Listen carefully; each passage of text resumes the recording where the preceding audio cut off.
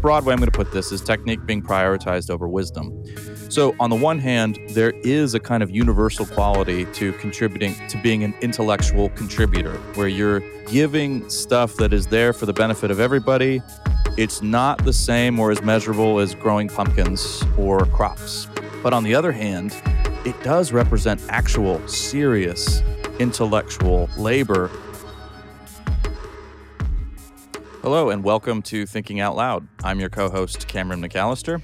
And I'm your co-host, Nathan Rittenhouse. We're going to venture into some pretty odd territory. This is a kind of frontier, a technology frontier. We're going to talk a little bit about some of the strange ethical quandaries being posed by AI. But specifically, what we have in mind here, a number of well-known authors have recently petitioned one of, I think, the three major AI companies. They don't want to litigate. Nobody wants to litigate. Litigation is complicated and expensive and very time-consuming. But essentially, they are arguing you can't harvest our books. You can't harvest our intellectual property for your content. That would represent an unethical and unlawful use of our intellectual property. Some of the names on this list you'll recognize, Nathan. Nora Roberts, you'd mentioned. We haven't heard her name in a while. I know you're a huge fan. Just kidding. For me, one of the authors who's put his voice to this letter is Paul Tremblay. Paul Tremblay is a horror writer. He wrote Head Full of Ghosts. Oh, Margaret Atwood's on there now. Margaret all Atwood, you Handmaid's Tale fans. Yeah, that's right. It's a couple thousand. It's not. I mean, it's not just like it's not an insignificant insignificant. And many of these are best-selling authors, people of some influence and real stature.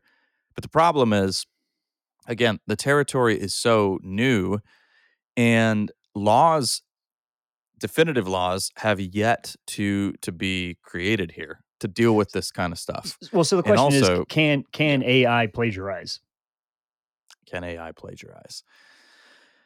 And so, I think let's hang on. We're getting ahead of ourselves here. Let's back up and explain to everybody who hasn't read up on this what exactly is happening. Mm-hmm. So, better do that. An artificial intelligence builds statistical probabilities of how words fit together based on the data that you feed it.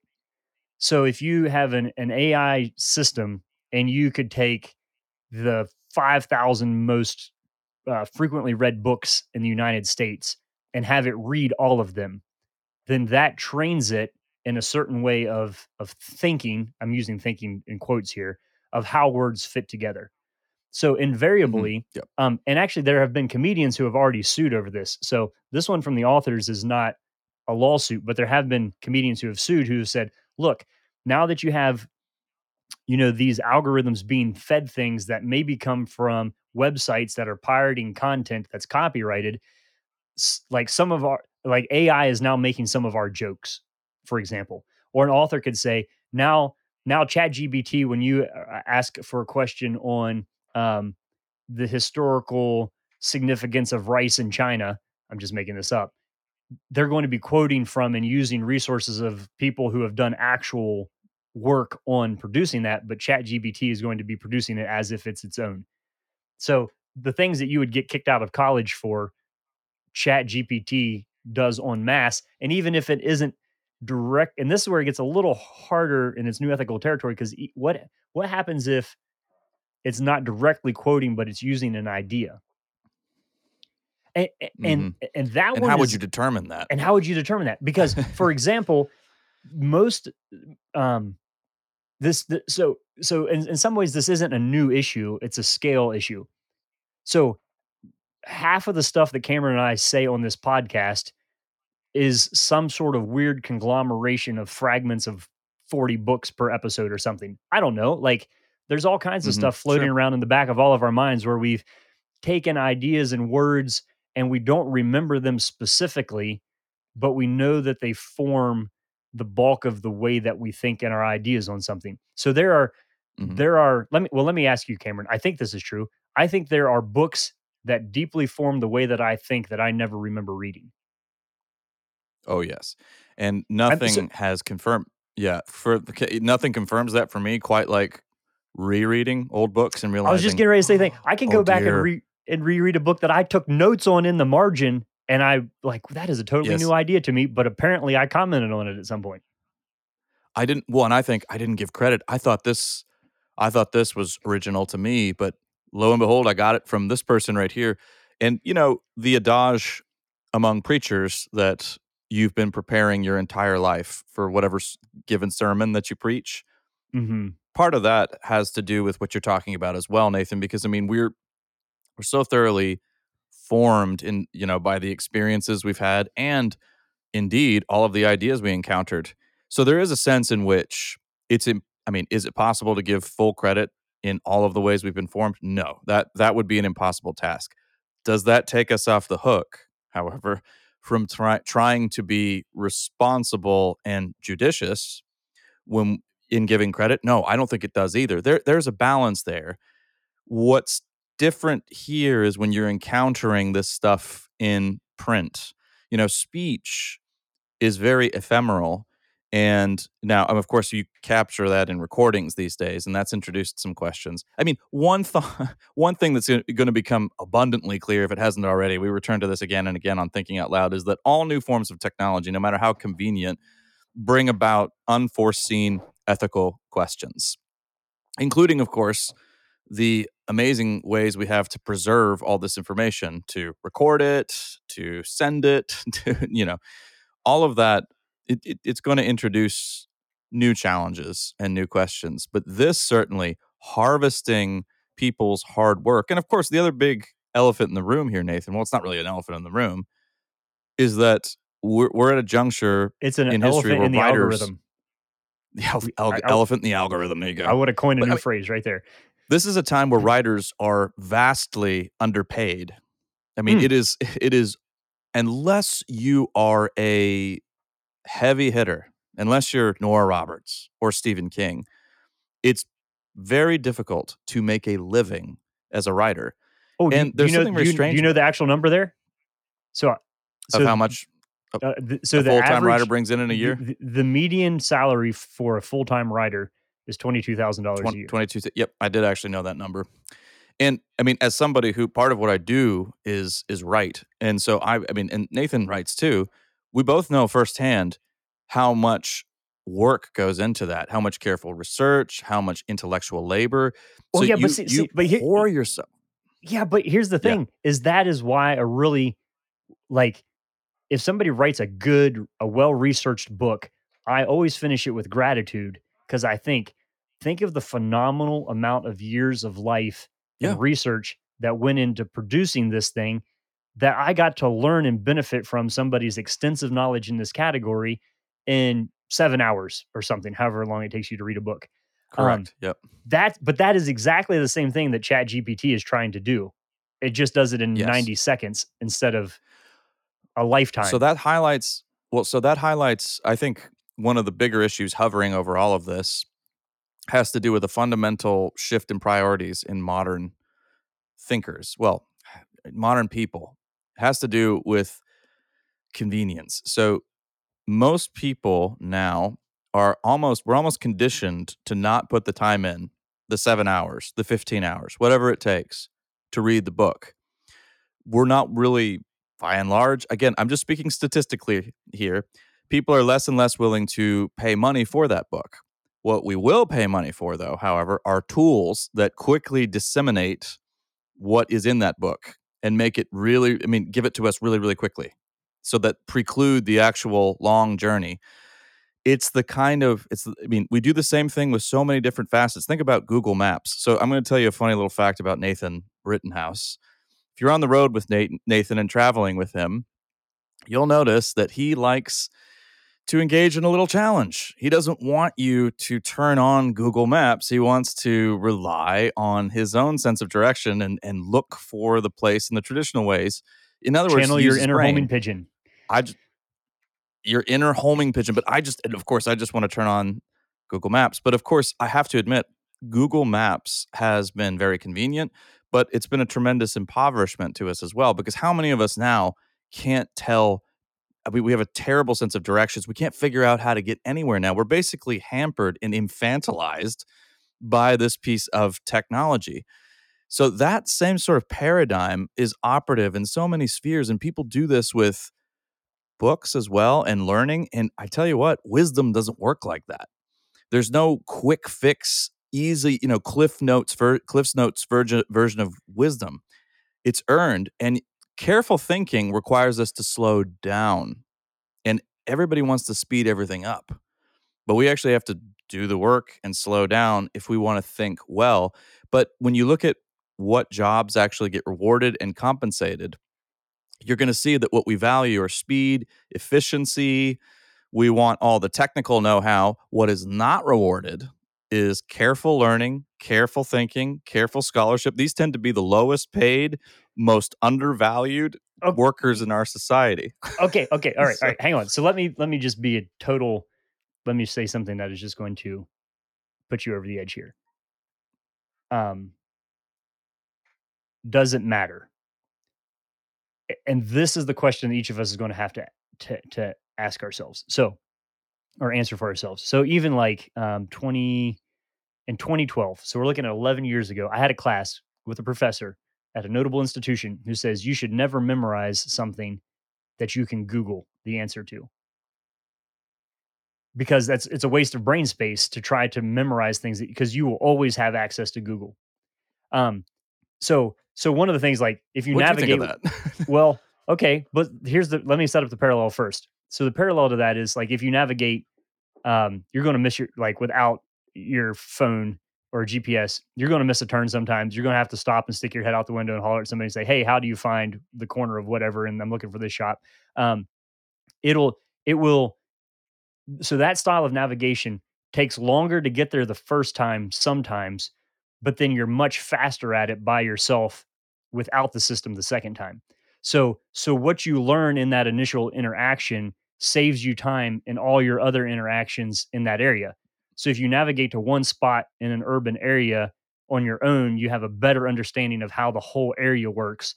And so what you're doing is you're going slower in order to understand more about how that little microcosm and that little Mhm. system and road system works. However, if you always have access the to the satellite, do you need to learn that? If you always have access to a system that can quickly summarize massive amounts of information for you, do you need to learn how to do that for yourself? And that like I think you would have an immediate answer to that, but I'm not sure that everybody would immediately answer that in the same way. So do we just say, okay, this is helpful, um, but now we're in a new phase where I don't need to know how to learn certain things? I Does that think rant even make in it? Does so that question even make any sense? you know what it puts me in mind of? It puts me in mind of an old Sherlock Holmes story where somebody relays a fact, a cosmic fact, to Detective Sherlock Holmes about the universe. And he says, essentially, I will quickly jettison this from my brain now. I have only so much space in my mind, and I want to devote it exclusively to detective work so that I can be as sharp and well honed on my set of skills as I can. So on the one hand, I want to express some sympathy with your professor and with the notion that we have finite capacities as human beings. And so what we devote our attention to matters a great deal. And what we memorize, I think, is important. The problem is, I think so many of us memorize reams and reams of trivialities while failing to maybe memorize some of the things that are a little bit more important. So my example there would be how many. And again, bear in mind, I love music, I love movies, but how many of us, we have so much dialogue from movies in our heads. We have so many pop songs in our heads. Probably don't have a sonnet by Shakespeare memorized, or something of maybe a little bit more significance, Well, see, or scripture. but How that's about some scripture? So my point here, though, Nathan, is all of that is, yes, we have Project Gutenberg and Bible Hub and all of that. It's instantaneously accessible at the movement of our thumbs. Does that does that mean that we should free up headspace and not memorize it? Well, no. See, that's where I think we're making a mistake. We're starting to think of we have limited finite capacities, but our brains are not like computers. And when you memorize something, you internalize it and it becomes a part of you in a much deeper, more intimate way, which is why, by the way, watching movies and listening to music is not a neutral pastime. It it forms you. So Mhm. if you're intentionally taking in things that have a timeless quality to them, are recognized for their beauty and their excellence, then you are forming yourself in a way that it's enhancing you. It's expanding your horizons and it's strengthening your mental muscles and maybe even adding to your lifespan. So I think there are some very salutary effects from doing that kind of thing. And I wouldn't see it as a waste of effort just because you have access to it on Google. In fact, if you have instant access to something and you rely only on that, you're letting certain mental muscles atrophy, as we've seen with the Google Maps example. Oh, yeah, okay, so, yes, I'm with you, except I'm asking the question, has that ship already sailed? So, but look at it this No, way. I don't think so. Okay, all right. Well, that's Yeah. optimistic. That's great. But one of the things, like, so one of our board members, our good old buddy Ben, he was saying a very interesting thing. He said it's very likely that there's a future in which you don't have computer programmers anymore. You have people who are skilled in asking AI the right questions to generate the program. So, like, Hmm. there's a sense there in which whatever comes next, humans will always be involved in it because it will have to guide and direct the content to some extent. However, I guess what seems to me to be lost is that AI is looking like it's producing new ideas, but it's just rearranging already had ideas. It's rearranging ideas that are the hard work and labor of human beings. But isn't that why you write a But book and put yeah, it it in the has. public library? Is to influence the culture, the Hmm. subconscious cultural ethos of your neighborhood. Um, so there's a sense in which I'm free to go to my public library and read 5,000 books, but I don't, Sure. and I'm free to then use that information if I'm directly quoting. I footnote Yep. that correctly, but it shapes and forms who I am and then the type of person that I become in the community that I live in, the way that I speak on things like this. How is the AI not just doing that faster? Well, in one sense, it is just doing that faster. But I think the objection comes in when if the AI is being used to create other artifacts or other, you know, products, whether shows, scripts, Well, books. okay, but don't you get into this with music? Like, how do you say when a band copied something or was influenced by something? Yeah, and that's a thorny question to this day. I mean, I don't know if you paid any attention to the Ed Sheeran lawsuit, which was, I mean, he's had a few lawsuits against him and this latest one, which he officially won in a court of law, was with Marvin Gaye's estate. And so, you know, when it comes to pop music though, in some ways there are a limited number of cards in the deck, sonically speaking. And yeah, you're gonna have music that sounds like you're gonna have a song that sounds like another song. There's a fine line between influence and plagiarism. Or in the movies, you look at somebody like a director like Quentin Tarantino, one of our most celebrated directors right now. He makes a film like Kill Bill, which, some would say, well, it takes huge influences from, some of the kung fu movies of Asia, and others might say, yeah, no, it steals from from those movies. It's basically like he was one of the premier postmodern kind of directors when Pulp Fiction came out, because what he was doing, remember the form of art that was very, that this is harkening back to conversations of 20, 30 years ago, but the art form that was most associated for a while with postmodernism was the collage. Yeah, And yeah, but Tarantino's films were like collages of other people's work. Yeah. yeah, yeah, but so I I'm fully with you, except you and I are old souls who tend to like the Yeah. product of human creativity, ingenuity, like, and wisdom. Hmm. But that I'm on the border of saying here is abnormal. Um, s- so why is it like what would be the things that would give people pause and not just gobbling Well, up everything that's yeah, I pitched think to it through the system because it's easier. yeah. Let me see if I can add some clarity here real quickly. So on the one hand, in very broad terms, Nathan, you have the constellation of human thought down the ages. A huge wealth of material from which we all benefit. We all draw from it. We use it. We rearrange it, not at the accelerated rate of AI, but we do. And we don't, in fact, most of the time, we probably don't give credit because we're not even aware of how we've been shaped by it. It's part of our educational system, it's part of the people who have poured into us. That's just the nature of the constellation of human thought, I called it, or just communication in general. There is a sort of inherently, I don't know how else to say this, democratic ethos to it in the sense that we're all shaped by other people. It's maybe a better word is the relational, the inescapably It's a human relational enterprise. nature of human life. It's a human enterprise. So there is that. But on the other hand, now we have a dynamic with AI where this is happening at a greatly accelerated rate, and you have a class of workers who are suffering because of it, who are losing income and the ability to make a living.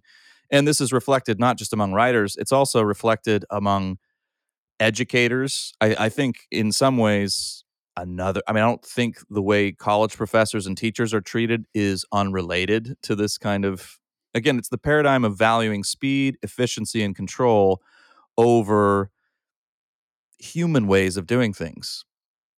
Because Yeah, but okay. AI AI is all about speed again, and it's all about magnifying and amplifying what we can do and making us do it better, more quickly, and more powerfully.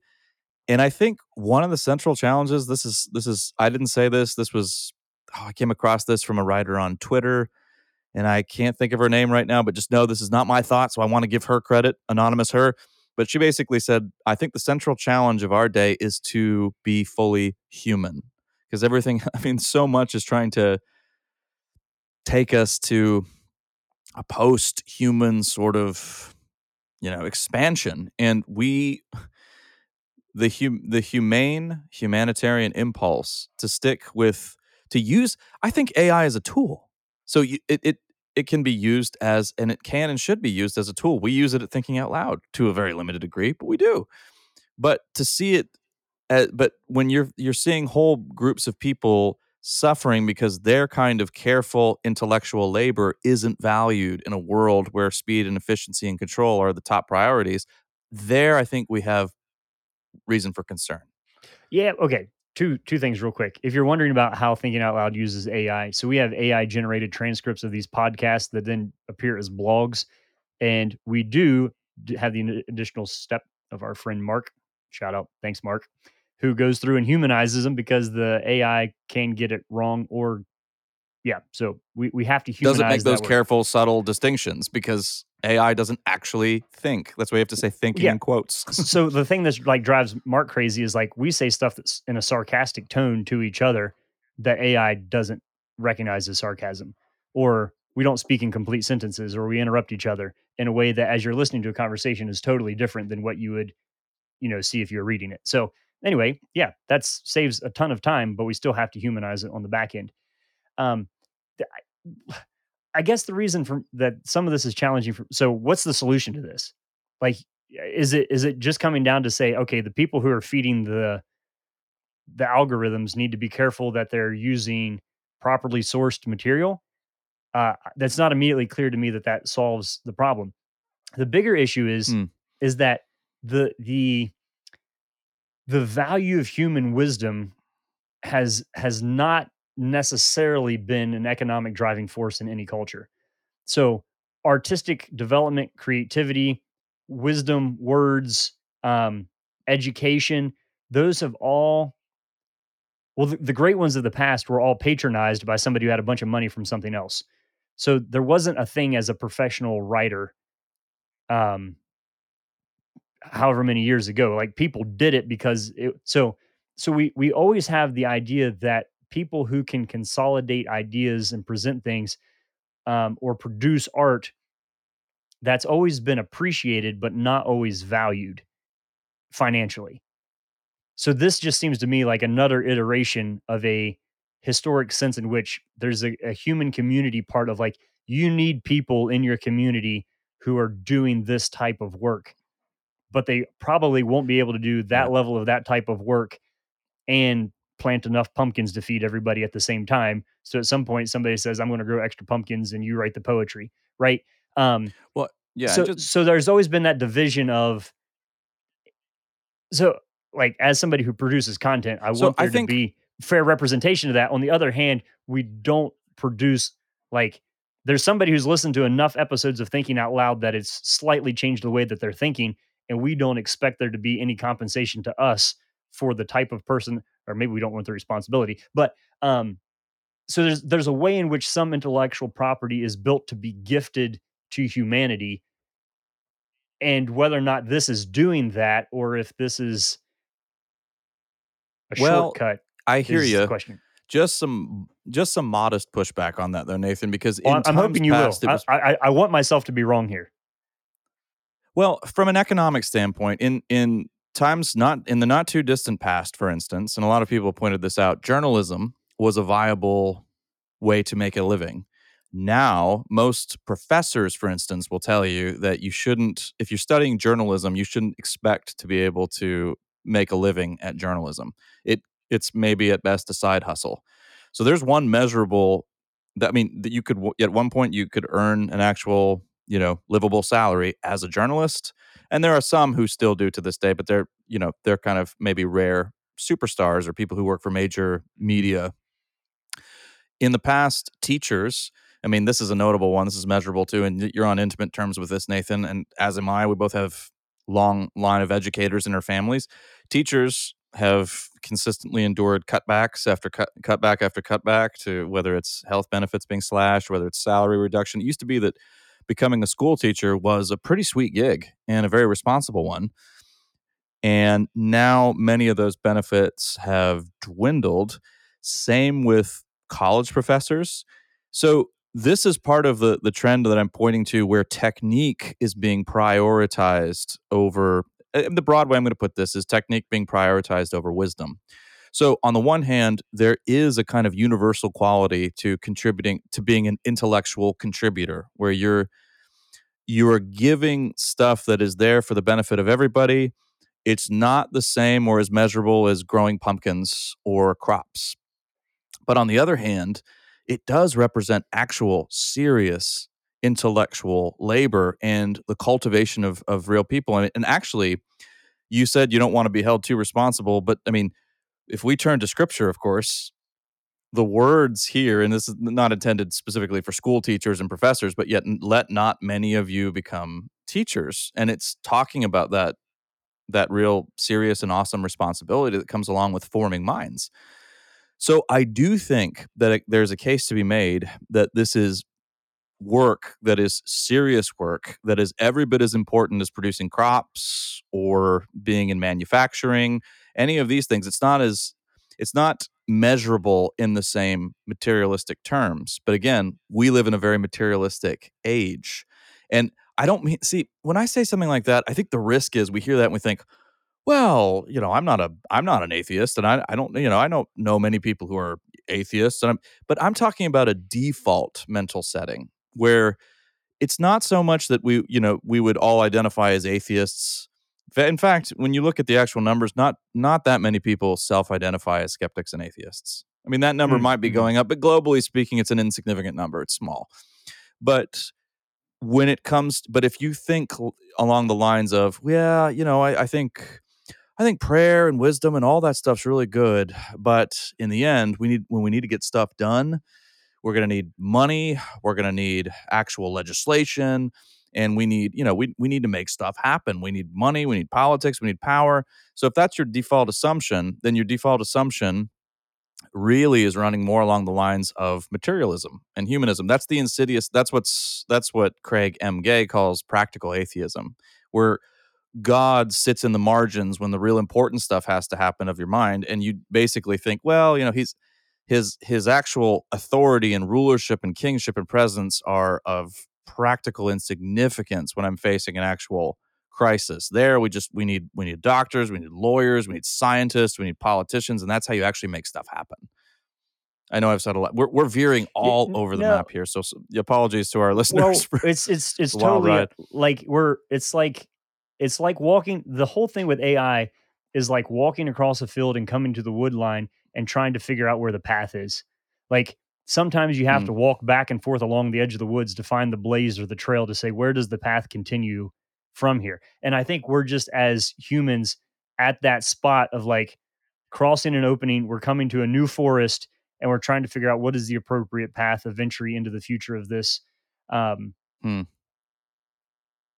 yeah, so for me that works as an analogy. But the I guess if I had to like try to consolidate this into something moderately helpful, is to recognize that all of our inputs do impact our output. So who we become and what we say and the way that we think is directly dependent and deeply dependent on what we spend time listening to. Um, Jesus talks a whole lot about this kind of thing. Um, so that's mm, shouldn't be surprising to us. Um, good company corrupts bad character. Paul writes that too in Corinthians. The idea though becomes, I think, what is the purpose? So the question that I want to ask myself is, what is the purpose of the things that I'm learning? And if it's to know just neat things, AI will help me there. But and we've talked about this before when we talked about education, where I talk about like an education lets you know what the questions are. A good education lets you know what the questions are and gives you systems for putting answers together. But a great education lets you know what the questions are, shows you systems for putting those answers together, but it's also taught to you by somebody whose life emulates one of those answers. And this goes all the way back to Socrates, like right of or Jesus. Let's use Jesus. That the student becomes like the teacher, right? And so the mhm, thing that is helpful about that statement from Jesus that's helpful for our lives as it relates to this is that if the student becomes like its teacher, what is your teacher like? That's a good question just to sit and wrestle with. What is your who is teaching you right now in life? What are they like? And are they the types of people and or things that you want to become? And so I think if your teacher is an algorithm and the student becomes like its teacher, I don't even know what that means. Um, just think on that. I want to think on that. I'm not saying mhm, like I have that as a slam dunk thing, but I think that we're living at a time in which there's so much information available to us that we have to be super selective about how we decide what information we want to take in. And one of the ways that we start doing that is looking at the life of the person who's espousing an idea and saying, is that a worthwhile pursuit of my life and the way that I want to grow? And then, doubly so within Christian discipleship, and that whole idea of becoming Christ-like and being conformed to the image of the Son. Um, I was thinking about that with I forget what game, something somebody was doing. I was just thinking like, are there any fruits of the spirit that are produced in me by participating in this activity? mm, Like, and maybe that sounds a little harsh to say it that way because I think there are times for genuine joy, which is part of it. But then there's just entertainment and fun. I'm not sure how that fits in there, but like to be so if the future of artificial intelligence is for us to be asking the right questions about how to use the resource, one of the fundamental questions that we have to be asking is what is it that we're becoming like if the student becomes like its teacher? Where are we learning and where are we going? Um, and that for me is the best I can do right now at setting up a parameter for myself of how far and to what extent do I want to use what technologies. So, anyway, sit with that one for a little bit. I think we've done a masterful job at running around for half an hour, and I'm not sure that we found that path forward into the woods for you yet on this one of whether or not an algorithm can plagiarize. But I think we can flip that back around and use it within our own lives to ask some good questions that help us um, narrow our focus to the truly beautiful things in this world. And in my mind, all of those uh, circle around humans that the good Lord has created. So onward we go from here. We hope this has been helpful to you. You've been listening to Thinking Out Loud, podcast where we think out loud about current events and Christian hope. Thanks for listening to Thinking Out Loud. If you'd like to learn more about what we do, book Nathan or Cameron, or if you'd like to support us financially, whether through a one-time donation or on a monthly basis, you can do so on the donate page at www.toltogether.com. That's toltogether.com. And please consider leaving us a 5-star rating and sharing this content with your friends. It really does help.